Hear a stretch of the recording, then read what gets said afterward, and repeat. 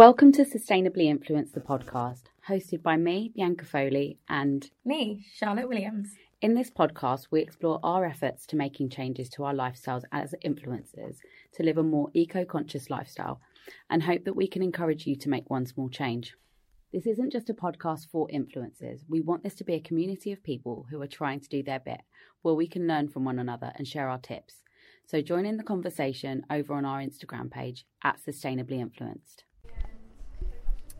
Welcome back. Today we're joined by clean beauty pioneer and founder of Odacité skincare, Valerie GRANDURY. Valerie was born and raised in Paris and now lives in Los Angeles. The brand journey began when she was diagnosed with breast cancer in 2005, and she realised that if she wanted to heal, she needed to change her lifestyle. Thank you for joining us. Tell us more about your journey into skincare. Bonjour, I'm so happy to be here with you in London, and thank you for having me on this podcast. Thank you for joining us so much. Nothing really predestined me to have a skincare company. But I think something happens like the biggest challenge in your life, or actually show up as teachers and show you a different route and what you need to do. I used to work in what is called in Los Angeles the film business, and after I had breast cancer, I realized that in order to heal, I would have to change absolutely everything about my life. And I literally did. I actually started by selling the big party house where we had like way too many parties. Moved to an incredible, beautiful canyon between Los Angeles and Malibu in complete nature. I realized I needed to reconnect with what's essential, with nature, with myself, with my thoughts. I quit my job, went back to school to become a health and wellness coach, started yoga and meditation, adopted a raw vegan diet, and basically I embarked in this incredible, I'm still very, very emotional about it, very detoxification journey of removing all the toxins from my life. And unfortunately, when it came to skincare, we're talking 15 years ago, the clean beauty movement didn't exist, right? It was not a thing. And when you looked for a natural product, it was at best just natural. Yeah. But the reality is, as any French woman, I love skincare. It's a bit like food for me. It has to be. What do you mean I love skincare? I love that it's a pleasure, it's luxurious, it talks to your senses, it has a lot of research behind, it's scientific, it gives you the results. And when you apply it on your skin, you really feels a difference. And so I couldn't really find anything that would marry this efficacy and research that we have in French skincare with my newly adopted green California lifestyle, right? And so I started actually blending products for myself and private clients. And it just grew bigger through word of mouth. It touched a bunch of celebrities in LA. And LA is a big town, but at the same time, the minute you have a few celebrities that talk about you. Yeah. At one point I thought, okay, this is bigger than me. Oh, wow. This is what I'm supposed to do. I'm going to start a skincare company. And I launched the line 10 years ago, literally pioneering this clean beauty movement. There was nothing like clean beauty movement at that time. Yeah, that's incredible. And it's really funny because when I remember the first time I presented the product to the press, in 2009, journalists would say, natural, it doesn't work. And that was what natural was associated with. Yeah. And so it was really this new conversation is trying to open a little green path, into skincare and saying, you really don't have to sacrifice the performance for the purity. You just need to create it and manufacture it and formulate it in a complete different way that the big labs are doing. You need to look at every single ingredient and get the best ingredient possible. And with the science, really recognize what is this ingredient doing. Yeah. And so that's how Odacité is born. And I wanted to give it a name that kind of related to my journey of reinventing, my life. And Odacité is a French play on the word audacity. Mm-hmm. And it starts with an We got O. that. An O because it's organic and symbol of the planet too. Oh, Kind wow. of the infinity. I wanted it to be an ode to women, and just like beauty should be good for you, I love basically. that. And then A at the end because I'm French, so I wanted a little French touch. Of course. That's lovely. Taking it back to your ingredients and the Yes. products that you're using, how do you guys, how do you source everything? How do you source your ingredients? Yeah, it's a great question, and I always say like really in clean beauty, the miracle starts in nature. Yeah. So my responsibility is to find growers, pickers, harvesters that really have mastered the quality necessary to harvest an ingredient to create it into a beauty ingredient. And for us, what does it mean? It's like, let's say that, I'm looking for acai oil, right? Yeah. I think everybody knows about acai right now. It's the highest antioxidant value in the world. If I go to a trade show, there'll be like hundreds of people having acai oil. Most of them will be as clear as water, Yeah. which tells you that this acai oil has been filtered and removes everything from it. One of the main reasons is because from now on, it will never smell anything, right? But the reality is once you've done that, you've removed everything, all the active property from it. It's still an oil, but it doesn't have any active property. If you look at my acai oil, we press it, the seeds with the pulp. So it yields this. I mean, I just love it so much. It's like this beauty elixir that's green, that's so charged with polyphenols. It has vitamin C in it. It has all the necessary actives to really do something on your skin. So my job, and I have someone whose full-time job, is to forecast all the ingredients that we're going to need for 1 year. So I can tell all my suppliers, listen, I'm going to buy like 5,000 liter in January, 10,000 in February, this, and that. So they can prepare a year ahead of time, pick, press, expel, whatever, just really create the ingredients on demand. And then the whole thing is that we have them shipped directly to our lab. We have our own lab because I don't want it to go through. Most companies use an outside lab. Yeah. And I want to know, I always say like, I know the story from the seeds to the bottle. I want to know how this ingredient was grown and like, who harvested it and everything. And so if my supplier, because it's a really big point, if my supplier for any reason tells me, Valerie, starting July, I'm not going to have enough for you, then I have a whole year to find a supplier that can give me the same quality ingredients than my supplier. Yeah. So it's a big, so that, when I say like, it's a complete different way to create clean beauty. It really is. It's really about, it's almost like food. I want to say closer to food is really like, we all know like you can pick up an apple off a tree and eat it and just like really feel all its nutrients working for you, or you can buy it in a store 2 months later and probably has half of its activity level. Oh wow! In doing that and in getting your product supplied in that way, does it minimize waste as well? And I guess completely. So the one thing is that most companies will hire an outside lab and they will have a minimum order quantity. They'll have to manufacture at least 10,000 moisturizer. Me, I create on demand.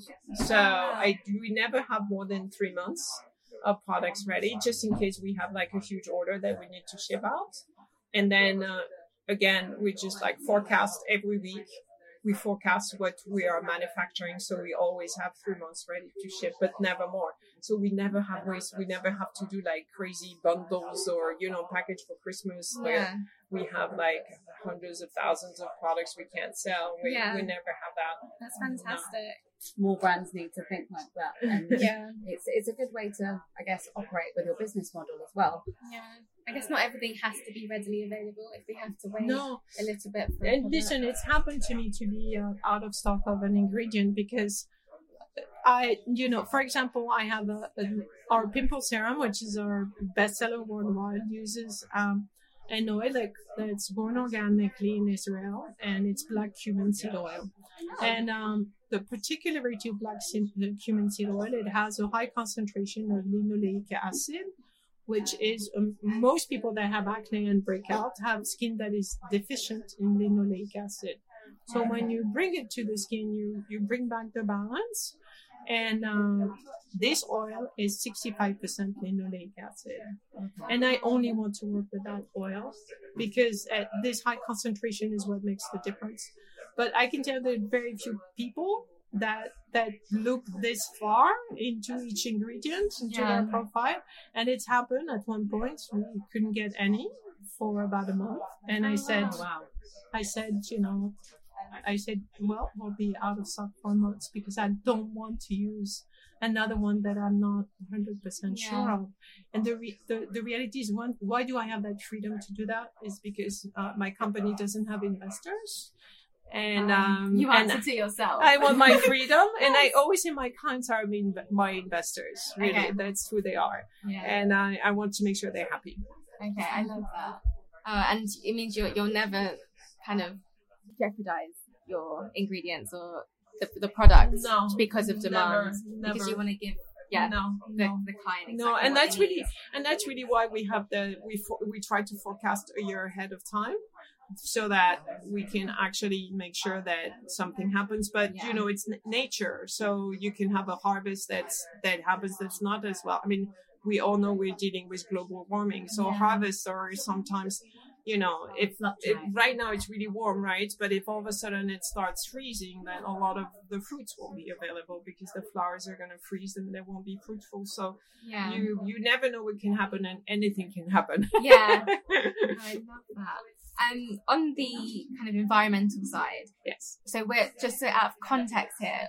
We've just sat through a lovely lunch with the brand, Bianca and I, and you gave an amazing demo on some of the products and talked through the brand. But something you mentioned that we were really interested in is that by the end of the year, you'll be carbon neutral. Mm-hmm. But then also you're planting 20,000 trees this year. Yes. Because of that. Yes. So talk through the reasoning behind it. Yeah. So sustainability, I know, is a big thing right now, but for us, it's one of the DNA of Odacité since the beginning. I think that if you create clean beauty, you're not putting it in plastic. You're putting it in glass because you see a little bit further than just the product. Mm-hmm. Another thing that was important to me is minimize the packaging. So if the product is big enough that doesn't need an outer box, and I can put all the legal mention on it that doesn't have an outer box. If it needs a box, it's made from recycled paper. It's always printed with biodegradable ink. As we said, we have our own lab, so we don't create waste. We use very little water in our product. Yeah. We also, everything is handmade, so no machine, using energy. Oh, wow. Only energy is love. And it's all made in LA. In LA, in our lab. And so at the end of the year, I sat down with the team and I wanted to go further into our sustainability. I really wanted to say, okay, what are we going to do? And the one thing that I came back is we had all been so affected by the fires last year. And California had been burning, for a month. I think Australia was burning. We saw all the koalas. It was so sad. And I said, well, 2020, we're going to plant 20,000 trees. Oh, wow. And are you doing that in LA or are you doing that globally? No, we're doing with partners in different parts of the world. Okay, yeah. And there's a lot of trees in LA. Yeah, no. And it's actually, we have one person who is responsible to find where it will bring the best impact. Obviously, nice. Brazil is one of them. We're also talking to a partner in Madagascar, which somehow is like there's this little bubble that needs, more oxygen there. And by the end of the year, we'll just publish exactly the map where all the trees have been planted. And so far, I think we're almost 4,000 trees. That's fantastic. The year's just begun. Just begun. So every month we try to put an update on what's happening. Oh, wow. And we might end up actually planting more than that. Yeah. I really do hope that you manage to exceed that. That's fantastic. Yeah, that's brilliant. And I guess on the topic of sustainability, we've discussed this on a previous episode, but most brands we find that are like established brands, been going on for 20, 50 years, they've never thought about being ethical or being sustainable. And we see how difficult it is for them to, I guess, incorporate that into their existing supply chain and make changes. Yes. Your brand has that at its core. How do you see that, I guess, your brand is different to other brands in that sense? And how can they start to incorporate these ideas into their brands? So, I mean, we're a young brand, we're only 10 years, and we're born out of the desire already to change the way beauty is done. So for us, it was kind of, I want to say natural, it was part of our genetic, building. But I think what's happening right now is really interesting because for example, I was speaking at a big expo in LA called Lux Pack, and it's really a lot of packaging. And I see packaging supplier now offering more options that are, made of recycled plastic or made of glass, and so there is a real awareness now that we need to do something, especially about plastic pollution. And obviously, I always joke like if L'Oréal had, prorated its revenue compared to my company, they would probably replant the entire Amazon forest. If I can plant 20,000, they should plant 20 billion probably. But they're also doing like amazing things, and I know that they're all working on projects that are more sustainable. What's happening now in the world of corporation is that I think there is a realization that sustainability is not just an expense for them, it's actually really a drive for innovation and a drive for growth, because today, especially Gen Z, everybody knows that you're not going to sell anything to Gen Z unless there is a meaning, a purpose, or some sustainability aspect to it. And I always say this is the generation that's going to save this planet. Yay. And if the demand is here, corporations are going to answer the demand. Yes, it's a drive from the market. Yeah. If the customer or the consumer is asking for it, it's nice to finally see brands like, I guess, taking a stand and answering the questions that we're all asking. For sure. And it's also, I think, a realization that's really, we need to go into emergency mode. We can't anymore just procrastinate about it and be worried about it. And the reality is, and I always say that, is that we don't need just a handful of people doing sustainability perfectly. We need millions of us doing it imperfectly, right? Exactly. If we all do one thing. This is exactly where the podcast came from. Oh, really? Yeah, that's the DNA of our podcast. Exactly. It's the idea that one person, even if one person makes one small change, it can make a difference. Yeah, so of course. If every person out there made one small change, can you imagine the changes? And I guess, can you imagine the results if everybody made a change? Completely. I was just in New York and they banned every single plastic bag from New York. Oh, wow. But can you imagine just that? Yeah. What the impact it is? Yeah. It's remarkable. When did we get the plastic bag ban? We have, but it hasn't really done anything because the stats show that we still have plastic bags over here, but it's a bag for life, so it's a thicker plastic. Oh yeah. And you're meant to reuse it, but the production of that has gone up, so it's kind of like outweighs the amount of. There's a lot of cheaper bags. A lot of stores have started doing recycled plastic bags and paper bags. And paper bags. So a lot of, I think, these bigger corporations are starting to realise, well, we shouldn't be using any of these plastics. It's not good enough. If we can get a recycled plastic or a paper bag, then they're incorporating that into their distribution. For sure. So all of these changes make such a big difference. Impact, of course. Yeah. So important. Well, what we normally get our guests to do, and I know that we've put you on the spot with this one, but we get our guests to set us a sort of sustainability challenge every week. So we do a catch-up episode every sort of 4 to 5 episodes, and we discuss all of the challenges that we've had in that time and whether we've passed or failed anything. A lot of failures. We've had a few failures. We did all right with the last 2, I think. Over the last one, we've been great. But is there anything you would like to set us in terms of the challenge? It's a really easy one for me because we're just launching a new product that really is a challenge. Okay. And I would say adopt a shampoo bar. Okay. Oh, yeah. And we don't think of plastic pollution in the world of hair care, but in the US alone, it's 572 million plastic shampoo bottles that end up in landfill every year. In Europe, I think it's over 1 billion. So if we all adopted a shampoo bar, can you imagine how the planet would be different? So that's my challenge. Okay, brilliant. We can Adopt do a that. shampoo bar. Okay, done. We can definitely do that. So Okay. Thank you very much for joining us today and also for having us at your event, which is lovely. If we wanted to find you on social media, where could we find you? At Odacité, and that's spelled Odacite. Perfect. And Merci. thank you. And you can find us at Sustainably Influenced. Thank you very much. See you next time. you didn't do peace out. I know, I changed it this time. Oh, peace out.